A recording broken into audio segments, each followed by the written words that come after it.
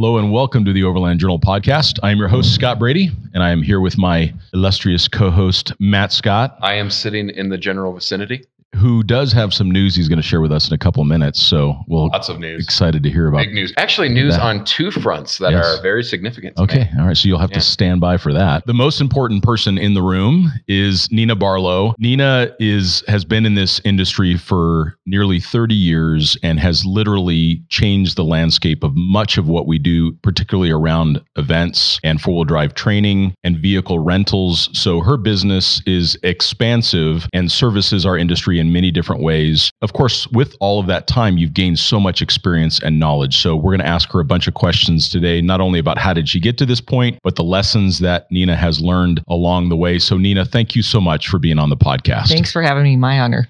We're going to take a brief break and we will be right back. This week's episode is supported in part by iCamper. They make innovative hard shell and soft-sided roof tents that are designed to survive long-term overland use. Their revolutionary X cover won the Overland Journal Editor's Choice Award, eliminating the bulky PVC cover and also allowing for the fitment of crossbars for carrying bikes and kayaks. Their SkyCamp Mini is another award-winning design that provides a hard shell tent in the footprint of a much smaller clamshell model. This is the perfect solution for smaller vehicles or on vehicles where rack space is dedicated to other systems. iCamper believes that the best times are those spent traveling, discovering the world with those you love most. You can find out more about their quality tents at iCamper.com. Oh yeah. I mean, I think back on all of the times that we've done cool little projects together, including I think we got wrangled into a jalopnik winching video at one point in time. Right. Totally off the cuff. It was totally like, hey guys, can we get you guys stuck and shoot a video? Sure. Right. we figured it out. That was really fun. Yeah, we've definitely seen each other at a lot of events, and I've heard your stories of success. So one of the things that I wanted to ask was, how did you get from wherever you were living in the country? So maybe share a little bit about where you grew up and what were some of the experiences that you had that led you to wanting to become a four-wheel drive trainer and expert. So I grew up in the desert outside of Palm Springs, California. Okay. I graduate of Palm Springs High School. I won't say when. I did not know that. It was just a few years ago. Right. It was a 1,000-acre ranch. And so four-wheeling was just part of daily life, really. And I think it was maybe sometime in my 20s that I realized that people did this just for fun. I remember my dad had an early Bronco. And if he showed up, to pick me up at school, when I was a teenager, that was just, oh my gosh, it was so embarrassing. And what you would give to have that car now. Right. Yeah. When he sold it, there was rending of garments and gnashing of teeth in the family, definitely. Outdoor industry became part of my life when I started getting involved with the hot air balloon business in Palm Springs, because I could drive a truck and trailer and I could four-wheel ground crew stuff there. And then I went away to college, was still doing that. And what did you go to college for? I went to college for sports and recreation management. Well, and that's what you do. With a coaching certification. Oh, that's so cool. Absolutely. I got college credit for rafting. Oh, yeah. I did not. I was clearly on the wrong degree program. Right. I went to school in Peoria, Illinois. Why? No, whitewater rafting in Peoria. Yeah. When I came back, I knew I didn't want to go back to Southern California at that point. I had family my family had owned property in Sedona since the 70s. And so I kind of knew that's where I'd end up. Just went to work as a Jeep tour guide in the Jeep tour business, which has of course been booming since the 60s there. I didn't know it was that long ago. Yeah, Pink Jeep started. Don Pratt was actually a realtor, would take people around in a Jeep to get them excited about the area, about real estate, and he realized that taking them around was more of the attraction than actually selling the real estate. Of course, both now. Sure. And I ended up, that was just kind of getting in the Jeep tour business, and Jeep business was kind of something to do until I settled down, got a real job, became an adult. So overrated. So, yeah.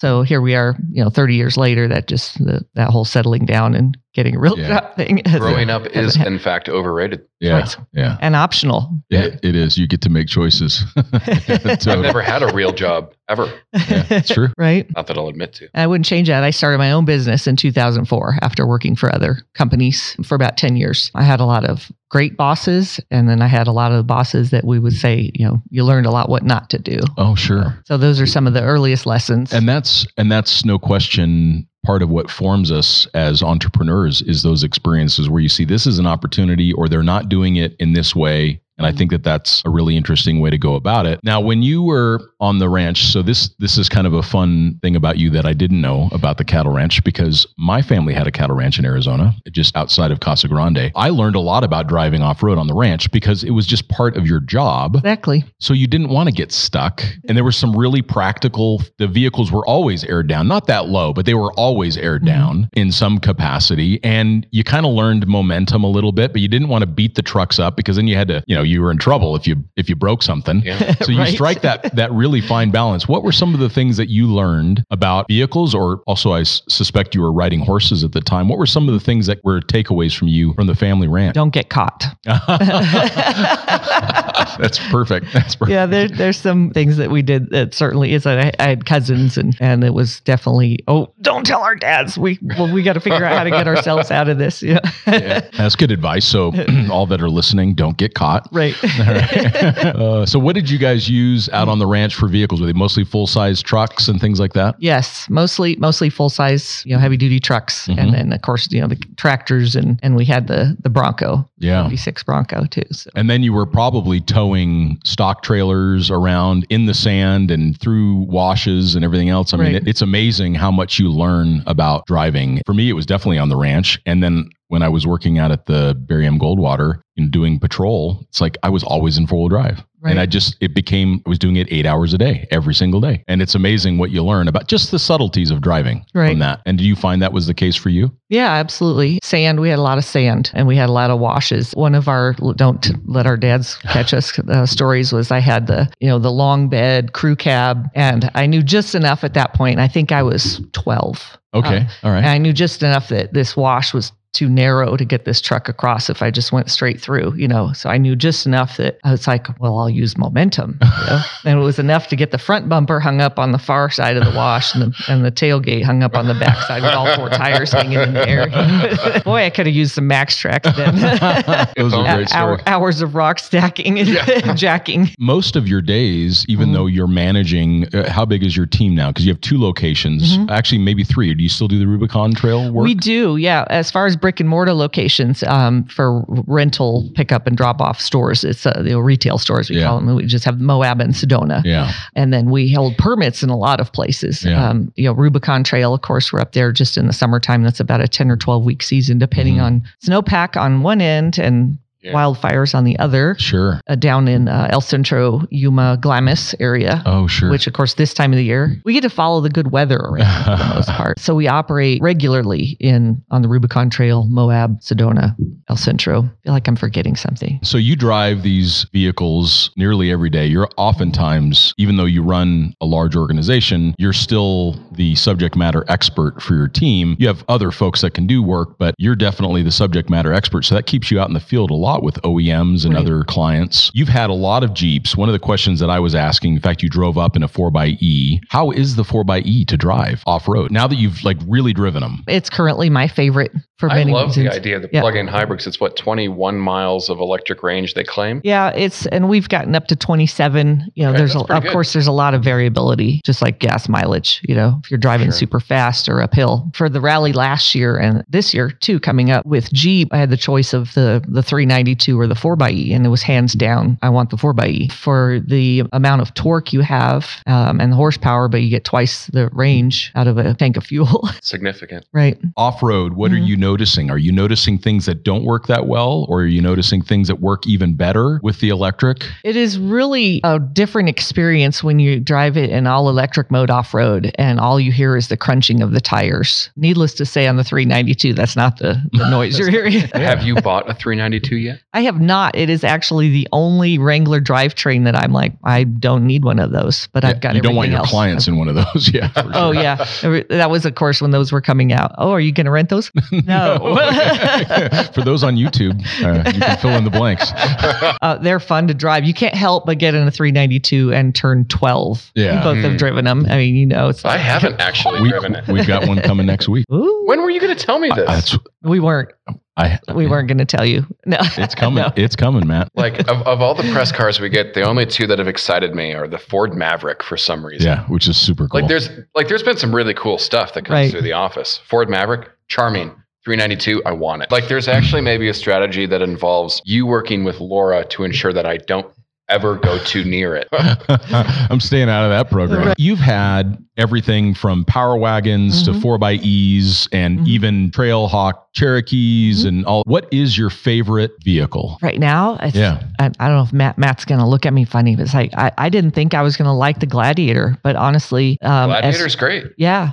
As far as the body and the setup, that kind of mid-sized pickup truck setup, I didn't think I was going to like it because I have the Power Wagon, and I have the Wrangler. And it's like, this is kind of in the middle. It's not the best at either thing. Sure. But honestly, it's now I'm using it 90% of the time. The Power Wagon sort of has been relegated to almost exclusively tow duty. Towing, going to Home Depot. Because I'm using the Gladiator on the trail now. Because it's great. I just love, we just got back from the dunes and it's like, just fling your dirty, sandy Max tracks in the back, Yeah. Like, I think for overland use, the Gladiator's just really fascinating. It's really good. It takes almost all of the benefit of the Wrangler and then makes it more comfortable. Right. Yep. It's that huge wheelbase. And then once you start to do anything to them, you put them on a 2-inch lift with 37s and the proportionality of it really comes into play. I love mine. Right. Like, I don't know how much longer mine will be around, but it is probably we never know with you. It is probably the vehicle that I build like virtually more than any other. There's something about that max tow package. If you can, the combination is tough because like I want the manual transmission, which you can't get the max tow. There's some things around it, but if I could end up with a manual transmission Gladiator, I want it so bad. I want a white one. I don't even want the Rubicon. I just want a basic Gladiator with a manual transmission, which will maximize the payload. And I really kind of want it. So that's the one I build more often. I'm like, oh, it just went up $5,000 in the last 3 months somehow. I keep building JLs. All right. So let's pull it back into coming back around kind of your development in the industry. What was that pivotal moment? Because I can think of mine. And what was your pivotal moment when you realized I'm going to be able to make a career out of this? Where you had that moment of success where you're now vaulted into this position of authority? I had been training commercial guides when I was working for other companies, training these tour guides. And I was getting a lot of requests. I'd get a guide that would say, hey, my brother-in-law just bought a Jeep. He's not a guide, but would you mind spending an hour or two with him, showing him some stuff? And those started to get more frequent, and it kind of dawned on me. I'm like, yeah, there could be a demand for this. I'm gonna kind of take this program, this commercial guide training program, and kind of modify it for civilian use, so to speak, just recreational users, and then maybe one Saturday a month or something. I'll get business cards printed, put a website up, just do a little side business. And within 1 year of doing that, I had so many requests. I left working for other people, was on my own, running my own business. And it was kind of that like frying pan in the back of the head moments where it was like, yeah, I'm really good at this. People want this, for sure. And you're really good at it. Amazing. And it was very, very fun, very, very fulfilling, to just see the light go on for people, on stuff that I grew up with and just kind of took for granted. Yeah. Really. We have always gotten great feedback on you as a trainer. In fact, Overland Journal uses you as our trainer. So you help train all of our new editors. You've spent a lot of time with Paula, our producer of the podcast recently, and showing her how to drive in the dunes and everything else. So there's a reason why we use you as our trainer of choice, is because you're so excellent at building upon those foundational components of driving, which leads me to another question of what do you think are some of the 2, 3, 4 key components of good driving? What makes for a good driver? Some things you can give some basic advice on. What I always tell my students, first off,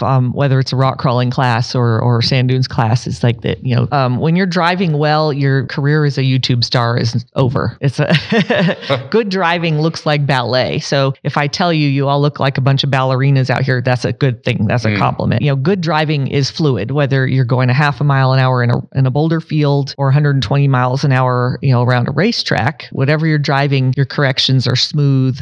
That's your throttle, your brake, your steering inputs are all very fluid and smooth. And that comes from looking further ahead.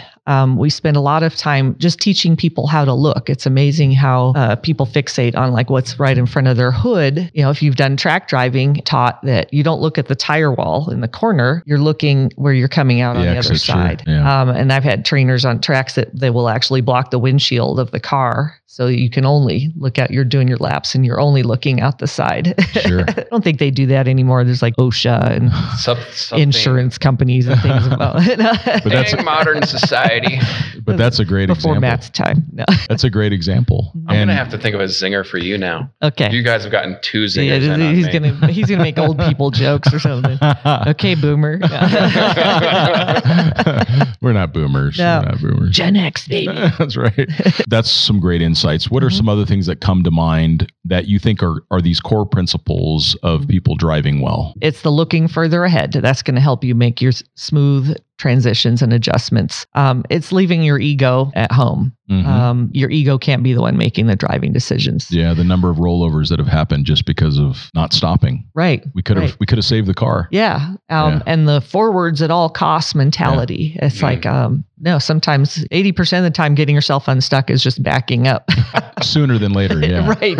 Exactly. It's a lot more mental. You know, people want to hear physical skills and or modifications of the vehicle. It's like, go spend more money on your vehicle. Go spend more money on yourself. You can actually take it with you. So yeah, leave your ego at home, look further, smooth corrections. You've talked a lot about, we call it mechanical sympathy when we talk about the concept. You talk a lot about being gentle on the car. Can you expand upon that a little bit? The mechanical sympathy. So when I'm out in a Wrangler, I mean, I've spent so many hundreds of thousands of miles and hours, whatever, in Wranglers. I mean, to me, it feels like an extension of my body. That's a great place to be able to get. And some of that we can't necessarily train into you. We can do little exercises we do, with new people. A lot of times we'll put cones out so they're getting used to.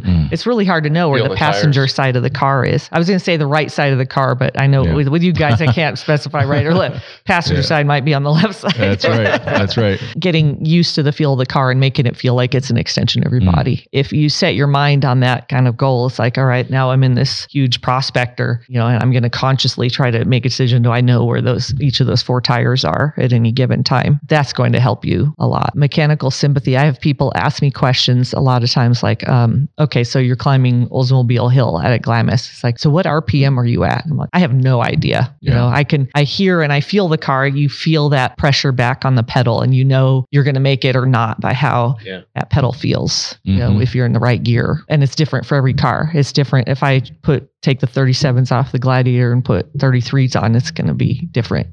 So that's great. Yeah, that is excellent. But it is advice. Like in the Rebel Rally. So Emily Miller talks about like the car is your third teammate. So you take care of yourself, you got to take care of your navigator, and you got to take care of your car. All 3 of you have to make it. And it's great when you have a passenger with you, that you can use them as a gauge. If they're uncomfortable, the car is probably suffering too. Yeah, you can always tell. And for those that are listening, when you're driving, you're starting to exceed your skills when you're no longer able to maintain a casual conversation. I know when a driver is getting to their limits is because they will get quiet. I will see the whites of their knuckles around the steering wheel. They'll tighten their neck and they'll stop talking.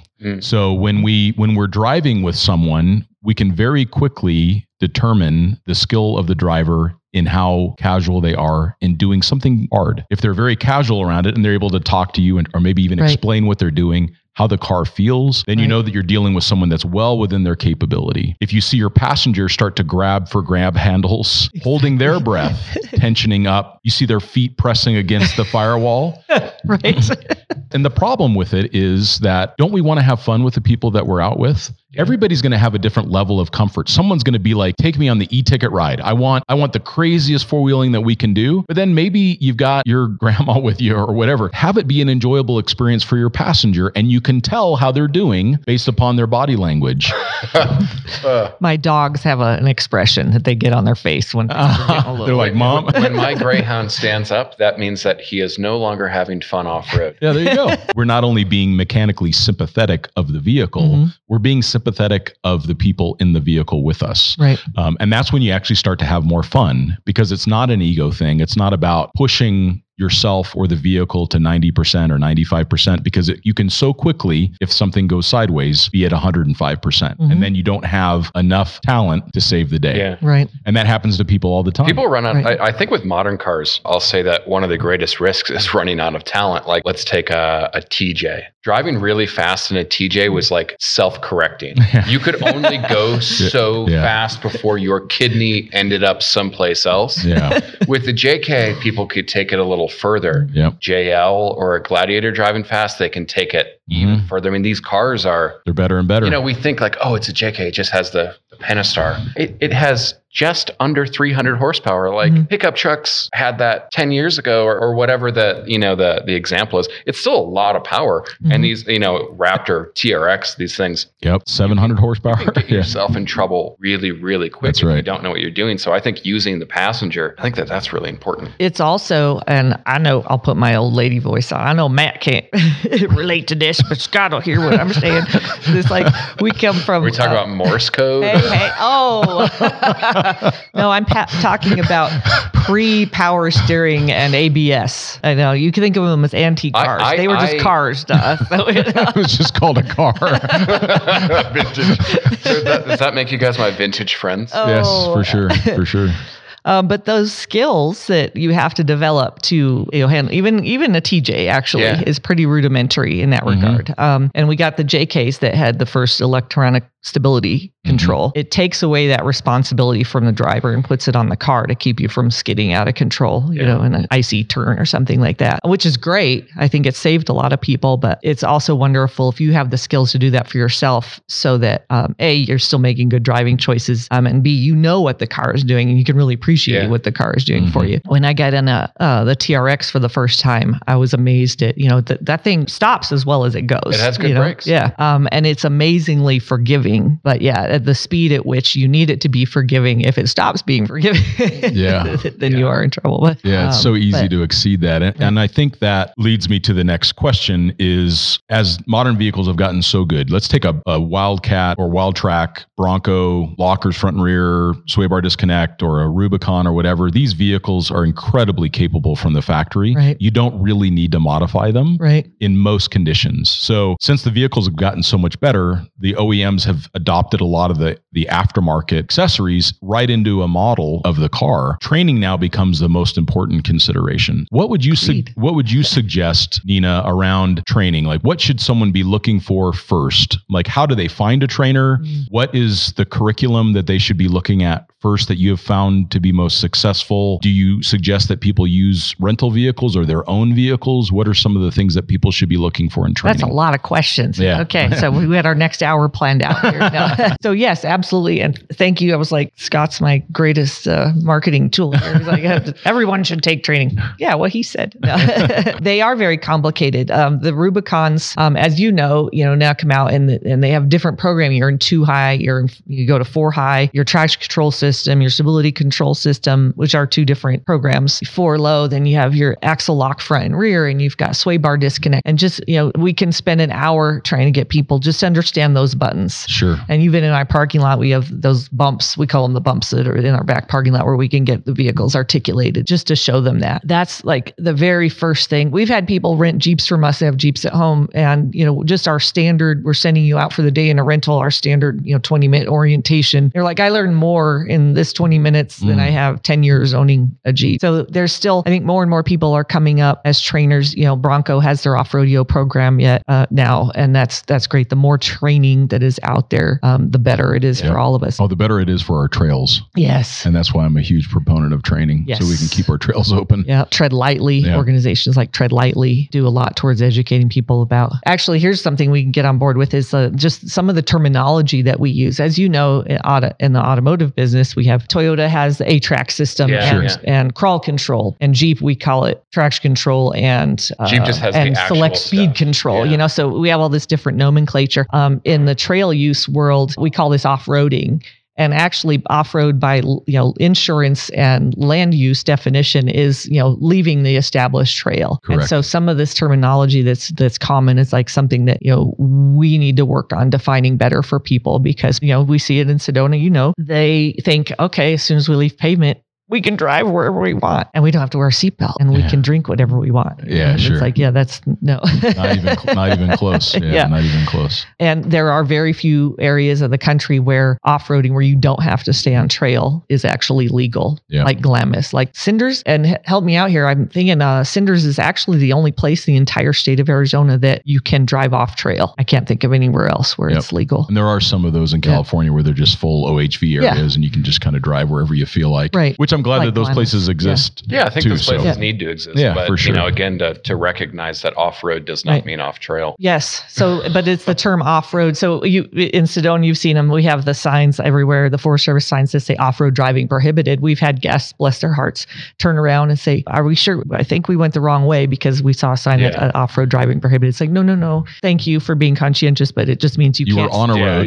You have to stay on the established trail. Yeah, exactly. Yeah, let's circle back to what kind of training should people look for first? Absolutely responsible land use. If you do nothing else, and whether you're mountain biking, hiking, camping, whatever, I mean, before you go use public land, just have a basic understanding. And that in itself is challenging. What's Forest Service land? What's the difference between national forest and national park, state trust land? We have so much public land, especially out here in the West.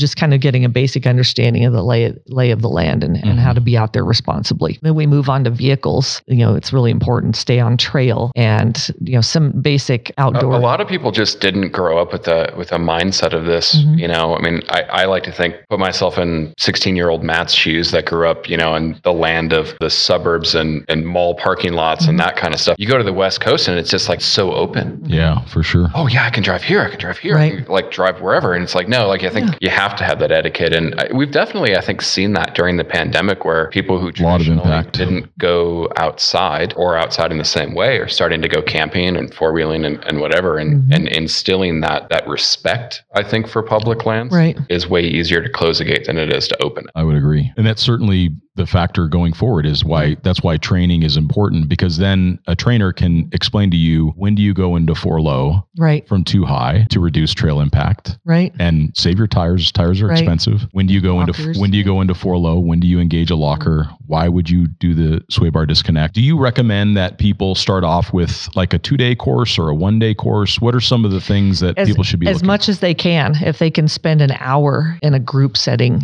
maybe at an Overland Expo or something like that. Overland Expo is great. There's a lot of training opportunities there.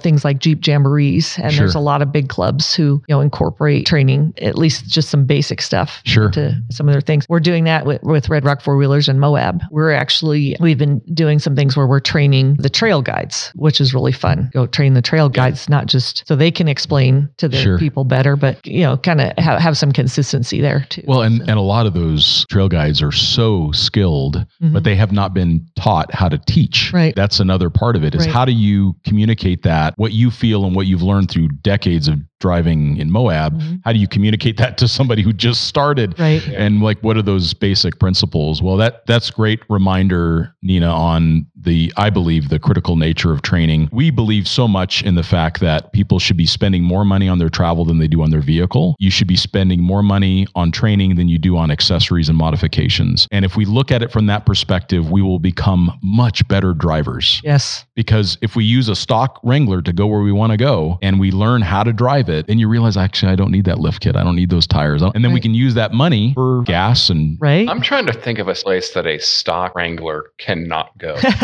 Yeah. It has to get really extreme. It gets really extreme, honestly. I mean, we were talking about, I didn't think I was going to like the Gladiators. Oh, it's going to be limited and we're going to take it. And I'm taking it on Terminator and Moab Rim and trails like that, It's surprising. Right. But it is on 37s. And I think that 99% of people don't need lift and tires. We did the Rubicon and Gladiators stock. There's some things that we bypass, like crazy stuff, but there might have been some 3-dimensional modifications. Yes. they do that. They do that. Yeah, exactly. But it's a pay-to-play sport too. So What has been the thing that you've learned most from being a trainer this long? What observations have you gained about individuals and people in training? For me, the most important thing is never stop being a student. Yeah. And so I'm always I'm actively looking for? What's the next lesson that I'm going to learn? There's always new tools and equipment coming out and stuff like that. But you can learn, you can see things from the newest, greenest student in your class, and they'll ask a question or point something out that you never thought of that way. And it's like, that's actually cool. Really cool.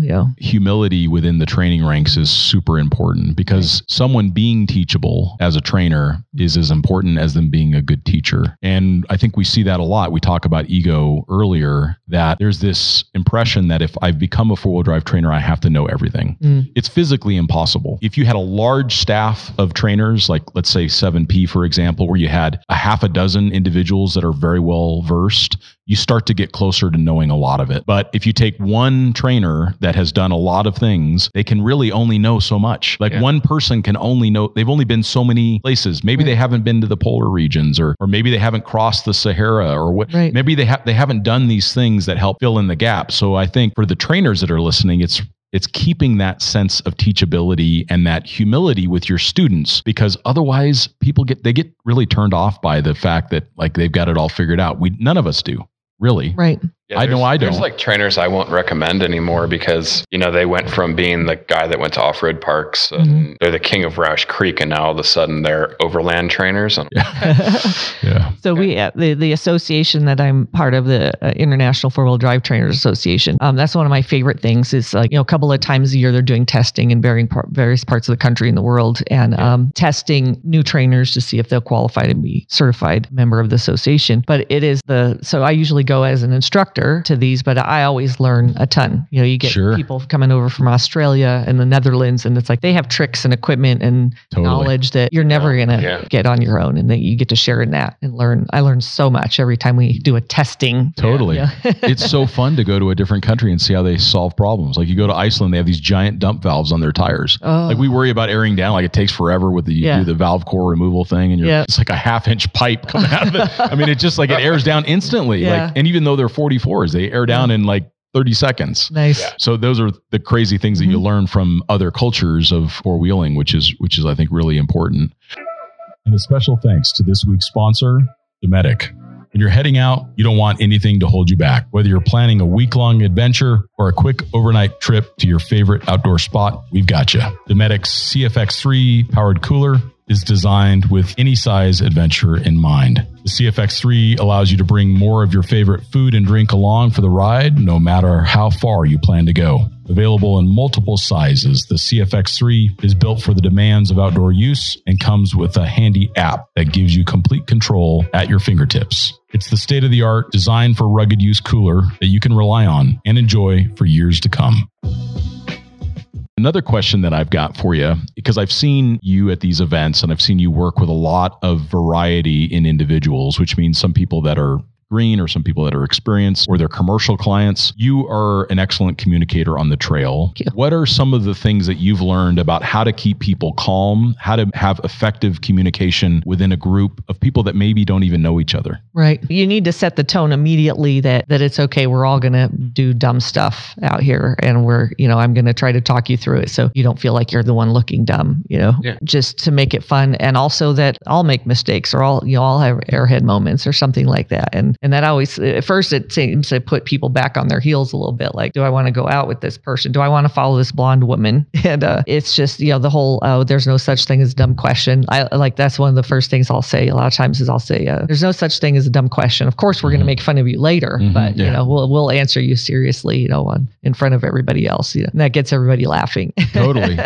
So what I've observed in the events that I've attended that you were there is that you do a really thorough driver meeting in the beginning. You help people know what to expect. Yes. So that starts to settle them down immediately. So they kind of know what this is going to be like. And then you reassure them that, okay, either this vehicle is well suited for this, or we've got spotters that are set up at the difficult spots. And you start to make the group feel much more comfortable. And then you do interject humor into it, which I think gives the levity that those kinds of situations need, where people need to just feel like it's not a big deal. Like we're out here having fun. Right. This isn't about being perfect and somebody's going to get stuck. Right. I mean, I think even at the TRX launch. Somebody got stuck at the TRX launch up in the cinders, and maybe even some sliding off trail. And so some real challenges can come up, which are moments for people to learn if they're open to it. Right. And it can happen to any of us. I have what is the word I'm looking for? The good fortune, I guess I should say. It's like when I do get stuck, most people think 100% she did it on purpose. Most of the time I did.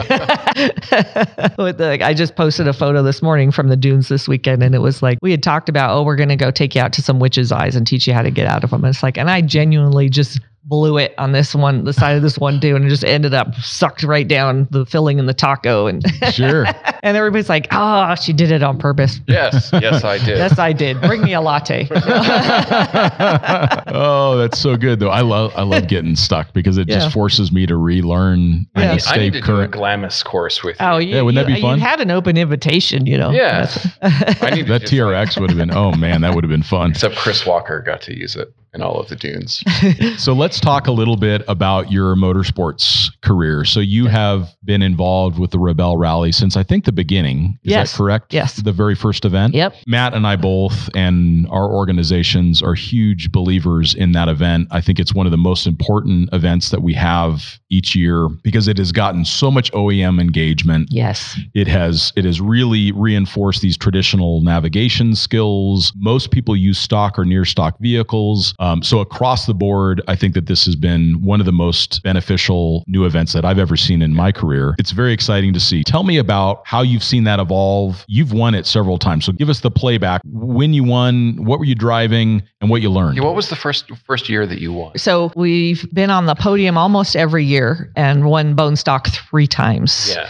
And that's always been my primary goal is always the bone stock award, to compete in the vehicle that just in the exact way it came out of the factory. And it's awesome that so many of the competitors out there, whether they're modified or not, but they're the same cars, they take them home and that's what they go get their groceries. Totally. It's their daily driver. And there's really no other, major competition like that in the United States or anywhere that I know of. The Jeep that I won in this year, it was a 4xe. Yeah. Yep. So you won bone stock, you won the electrified designation. Yes. And you won overall, right? It was and 4x4 class if you want. I think that's a sweep. Right. I think that's kind of a sweep. And 4 stage wins out of 7 days. Who's counting? But they do have like an all-wheel drive class as well. Yes. Okay. Yeah, they call it X-Cross. X-Cross. Yeah. X-Cross class. Cool. Yeah. It was crazy this year. I was on Rebelle, and you dominated this year. It was crushing. Crazy. It's like you're sitting on, I had on my iPad the trackers, and I'm watching staff, and I'm watching this, and it's like, damn, like Nena's like miles ahead of people. And it was really impressive. And I think that's the cool thing with Rebelle that's happening is we're on the 7th year of Rebelle now. Oh my gosh. Yeah. 7th year. Yeah. Crazy, isn't it? Yeah. How time flies. And you're now seeing this new genre in motorsports evolving, and you're seeing competitors evolve. Oh yeah. Evolve.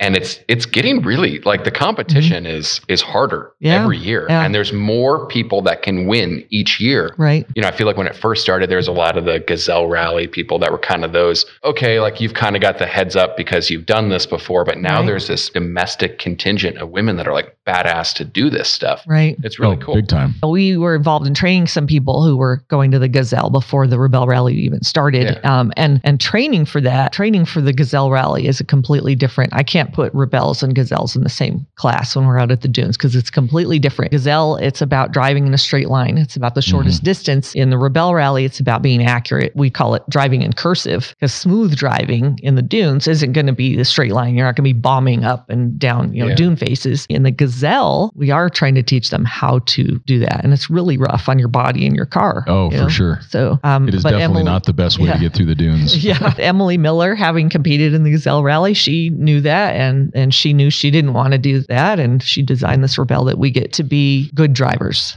Yeah. Efficient. And she, it's not a race for speed, but speed is definitely, like you said, we set a pace.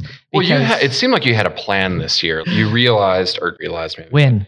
That was Winnie was the plan. I love it. But it seemed this year your key to success was efficiency. Yes. Watching on the trackers or watching you come through places, you had a plan. You'd go through, boom, done, get the checkpoint, move on quickly. Where a lot of competitors kind of hang out, take some pictures, whatever. It's like that's how you were so far ahead because there are speed limits. There are public lands and it's not a race, it's a rally. That's the place to make up time. Yeah.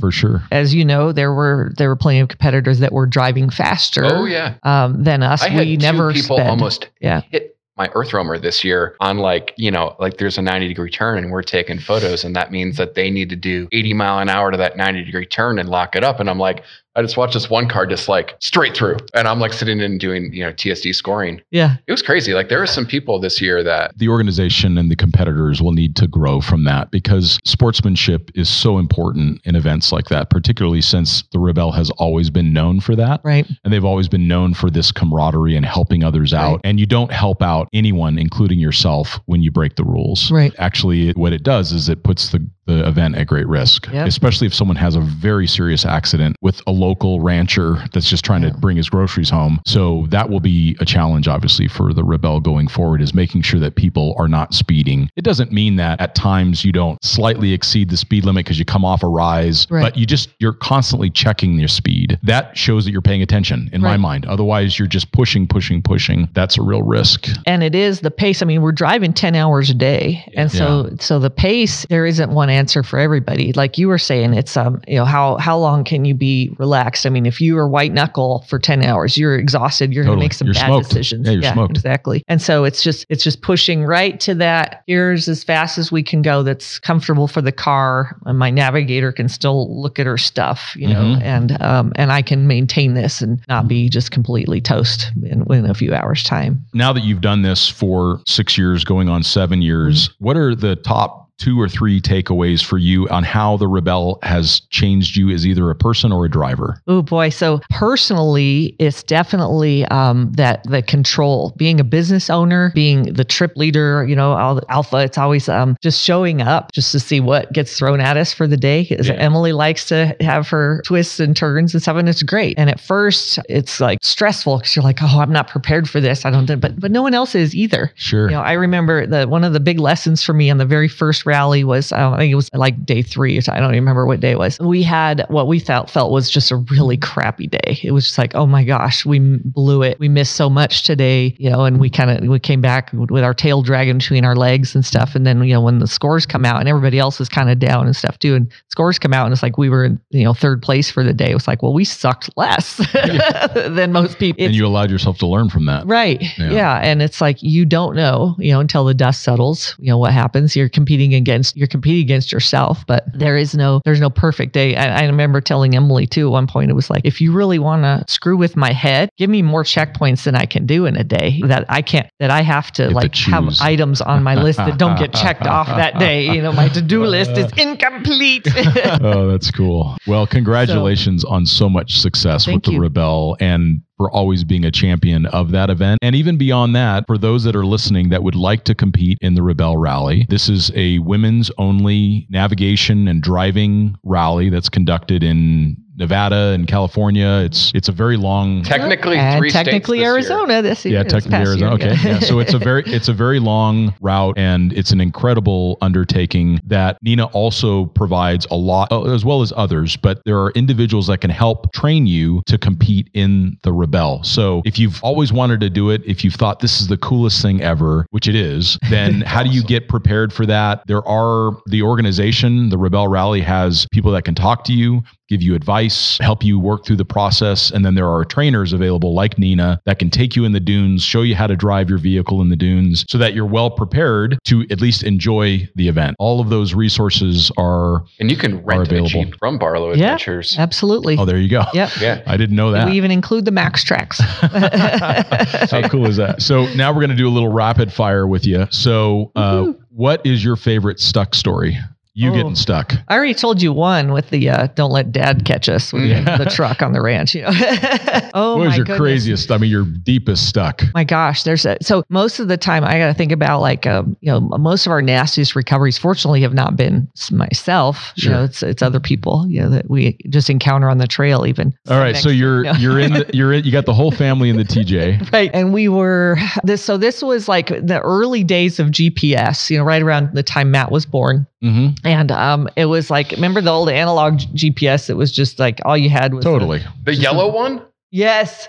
And the black line on the screen. There's no topography. There's no. Sure. You knew that Denver was 600 you knew your miles GPS coordinates. You get your GPS coordinates and you could see your track. Sure. Yeah. You know, so which was perfect. And we had made a wrong turn in Grand Staircase Escalante, and we were yapping and didn't really realize it until we were like miles east of where we thought we should be. And of course we're in a TJ, so gas is always a significant concern. Right. Exactly. Then we got turned around and we had to use, we had a Arizona Atlas. I think it was a DeLorme Atlas, and we knew our GPS coordinates. And so it was one of those moments where, you got to, trust the equipment, because you think, oh, well, for sure we're here. And the GPS coordinates say, you kind of get your fingers together on the map. Sure. It says we're over here. Why am I in Monticello? Yeah, right. And the track, like I'm looking at the road on the map and the turns it made, and it looks like our track that we just did. That can't be right. It's like, no, that's right. True. So you are over here, and you don't want it to be, because now you've gone 40 miles out of your way on a 180-mile range tank of gas. Totally. Happens. Right, exactly. We finally kind of made it on fumes, so that we're literally gaslight is on, and we're coming we made it back down to like Smoky Mountain Road. Now we're now like 10 miles out of Escalante or something, where we know there's gas station, and we see that this guy on this ATV 3-wheel, of course, back then, those days before my birth. And he's like, oh, I'm looking for my dogs. Have you seen a couple of dogs out here? We're like, we're so glad to see you. Another human. Someone that okay. Yeah. That's a great story. It was. I had a moment of that in the dunes too, where it was. I've been out in the dunes a lot, and there was a point where we got to, okay, all right, we had a big old stuck. Somebody got seriously buried, and we're digging out. It's starting to get dark. It's an overcast day. It's like, okay, everyone, this way is the way out. And we start going, and the Jeep, the compass on the Jeep dashboard says north, and I'm like, no, we're going south. What's wrong with the Jeep? So I get out and check the compass, and it was like, oh no, yeah, trust the equipment there. Trust your tools a little bit there. So, well, which leads me to my next question. I know you're very minimalist and you tend to do very few modifications, but what's your favorite gear that you bring along on almost every trip? It can be anything. Okay, a shovel. Mm-hmm. Strap or a rope. I've gotten more and more to prefer a kinetic energy recovery rope instead of a strap. Even for towing, it's kind of nice. I think you and I have had a difference of opinion on, I use a kinetic rope a lot more than I used to. Sure. And I'll incorporate it in winching and everything. So just to give you a little shock absorber, sort of, so to speak. So the shovel, the rope, Max Trax is on most trips these days. And that's not just, throwing love across the table or anything here. Yeah, they work. They work. And your brain, honestly. So one of the... Oh, I'm screwed. Yeah, I know, right? What am I going to do? I got from... Wait, sorry, what? One of our trainers, John Marshall, I steal this phrase from him. It's great. It's like, you don't always have what you want, but you always have what you need. Yeah. And then, of course, basic stuff like first aid kit and the preparation ahead of time of, if I'm going into the deep backcountry, someone's always going to know where I am. And we have the advantage these days is, a lot of our fleet vehicles, of course, have GPS trackers on them too. So after the first Rebel rally, my husband was like, you're never going anywhere without a tracker on your vehicle again. I like that a lot. Yeah, he doesn't have to worry about you as much. Sure. Right. Exactly. Yeah, you're off being an adventurer. Yeah. So technology has made things both easier, but it's also provided, as we've talked about before, it provides a false sense of security out there. Yeah. And I think we had the blizzard, remember the big blizzard in Tahoe, right before the holidays. Oh yeah. Yeah. And people were going, oh, it's snowing. We got to go play in the snow. And everybody's, stuck out there for hours on I-80. And it's like, I think people have the mentality of, well, I can just, I can always call 911 or something. And it's like, well, 911 couldn't get to them. I know the guys that were the first responders up there, and they were like, there was calls. They just couldn't make it. They didn't have enough people, or they physically could not get to them. Sure. Just going out with the mentality in the first place that you're going to have to self-recover will make you. Or you have to self-survive. So you're going to bring blankets along. You're going to bring water and food and those basic supply. Because you never know when that 3-hour tour is going to turn into something. That's a reference that Matt didn't get. Hey, I just sung the song, man. I know Gilligan's Island. You know Gilligan's Island. Okay, so I got a generational test for you. Where does this phrase come from? Pardon me, would you have any Grey Poupon? It was the commercial with Rolls-Royce. I'm so impressed. Yeah, there you go. Yeah, it's not really. I mean, that's kind of like Matt was actually in that commercial. Oh, no. He's the little kid in the back. Most people your age think it's from Wayne's World reference or something. I actually grew up next to the town that Wayne's World was set in. Ooh. Grew up next to Aurora, Illinois. It was similar to what the movie led it to be. Lots of mullets. Interesting. Okay. Good to know. Aurora, Illinois. All right. So the next rapid fire question, if someone's going to do their top 2 or 3 modifications to a vehicle, what would you recommend that people do? The first thing is going to be tires, because just out of necessity. So even though we talk about Rubicons, for example, coming out of the factory, Jeeps coming with more aggressive tires than we used to ever be able to get. They're still OEM tires. They're still usually a compound that's designed specifically to be quieter and more fuel efficient. So the first thing I'm going to do is dump those, let's get loud and inefficient right now. Usually the tires that come from the tire manufacturers are usually going to be a tougher tire. Yeah. So the tires are literally, the tires meet the ground, literally and figuratively, not going cheap on your tires. Get good tires for what you're going to be doing. Okay. And then what would be the next thing? So actually first is training, right? We talked about it. Okay. Then modification. And then tires, your equipment, just some of your basic equipment like we talked about. Sure. What's next after that? What do you find that you like? A good quality jack. Yeah. The factory and to make sure that it works with the vehicle, because some people add a lift, larger tires, and the jack no longer works. Or they don't bring a base for the jack and then it doesn't work in the sand or in the mud. For sure. And I think that this is what I love about asking this question, is that it always comes back to these very simple things. Like no one has ever said a snorkel is my first. And I'm not saying that a snorkel is a bad idea. I'm just saying that it shouldn't be the first thing that you do. Make sure you've got great tires. Make sure that your spring rate is suitable to the load that you're carrying with you. I mean, these really basic sure things. That your car isn't going to fall apart. Yeah. I don't know how many Land Rovers I've seen, and they have all their perfect accessories, and then no maintenance. Their tie rod end is moving like this. Totally. Or something. Well, because that doesn't look cool. Yeah, it doesn't look cool. All right. So then you're an entrepreneur in addition to being an adventurer and a motorsports winner. What are some books that you have really enjoyed in any of those categories? Maybe books aren't your thing. No, I am an avid reader. I'm just laughing because last night my husband was getting on me about, you need to go to sleep, because I was geeking out on this. I'm reading a land navigation book right now that's very engrossing. What's the book? What's the name of the book? Oh my gosh. And you're going to ask me the hard questions. I'll have to send it to you. Okay. I never remember the name of the books I read. Right. It's a weird thing. I get it's the book where this happens. Visualize the cover, but I couldn't tell you. Well, we'll put it in the show notes. Sure. No problem. What are some other books that you've kind of come to love? Oh my gosh. Your favorite fiction, nonfiction? Lois Price. Yeah, her stuff's great. Love her stuff. I go back and forth between fiction and nonfiction. Mm-hmm. I do love to read other people's stories of their world travels, because there's a common thread of crap's going to happen and you just figure out how to deal with it. Sure. And if you're waiting to go, when you think crap's not going to happen, you're never going to go. Yeah, for sure. That's great advice as well. So now, how do people find out more about you and what you do? How do people follow you on Instagram? How do they follow you on all of the My Face Twits and all those other things? My Face Twits. Twit Face, right. Exactly. Do you TikTok? I'd like to introduce you to my favorite TikToker, Scott Brady. No, it's terrible. He's on TikTok.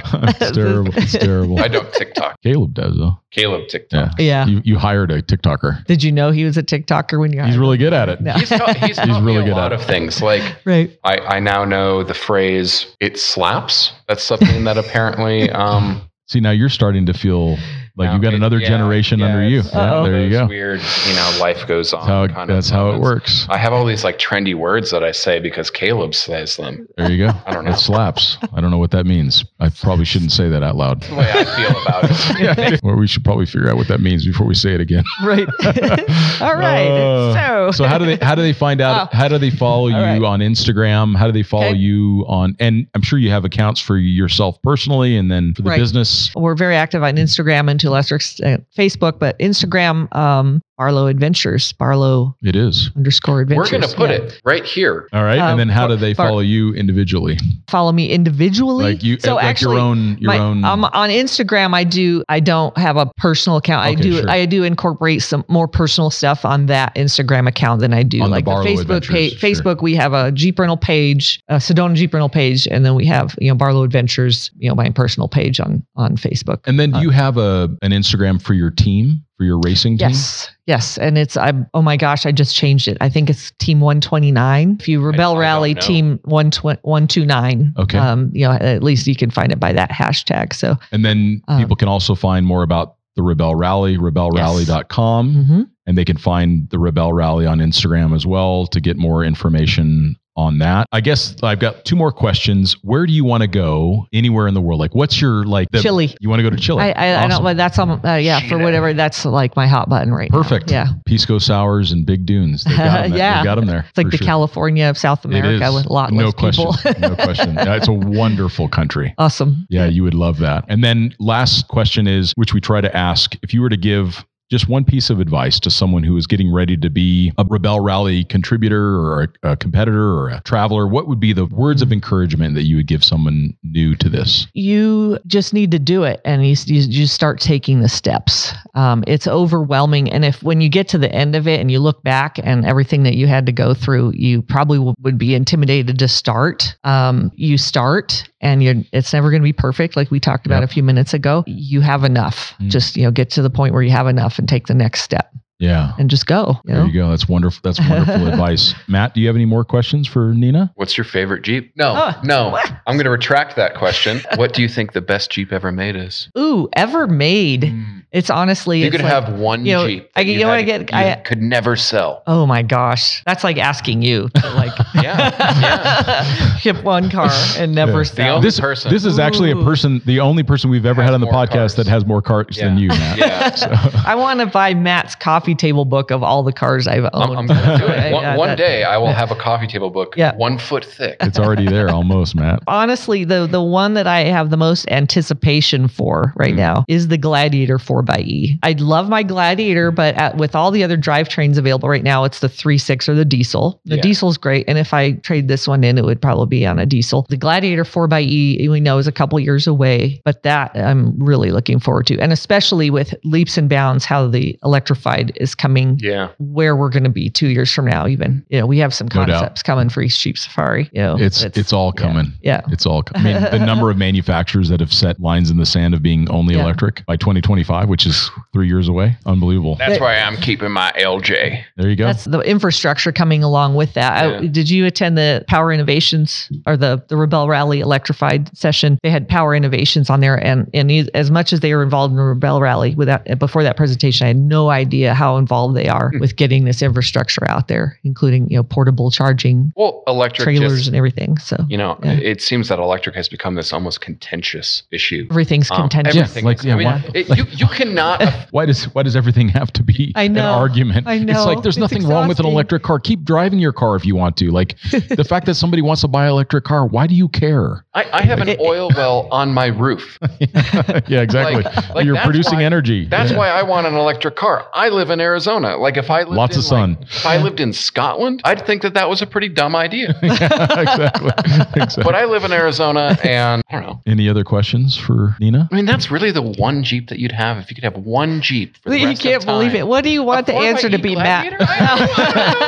I don't know. It's like I get this question all the time. What's your favorite trail? It's like it's the one I'm on right now. I am like so geeking out on what I'm doing right now. You're being in the moment, which is awesome. Well, Well, Nena, thank you so much for being on the podcast. We have been trying to get you out here for the longest time, a couple reschedules, but we had you here today. You have been such an inspiration to so many people. You really have. And you've always been humble about it, and you have shared your knowledge freely with others, and you've been so supportive of new people coming into the Rebel and into backcountry travel as well. Everybody that's listening, please check out Nena and her adventures, and we will talk to you next time.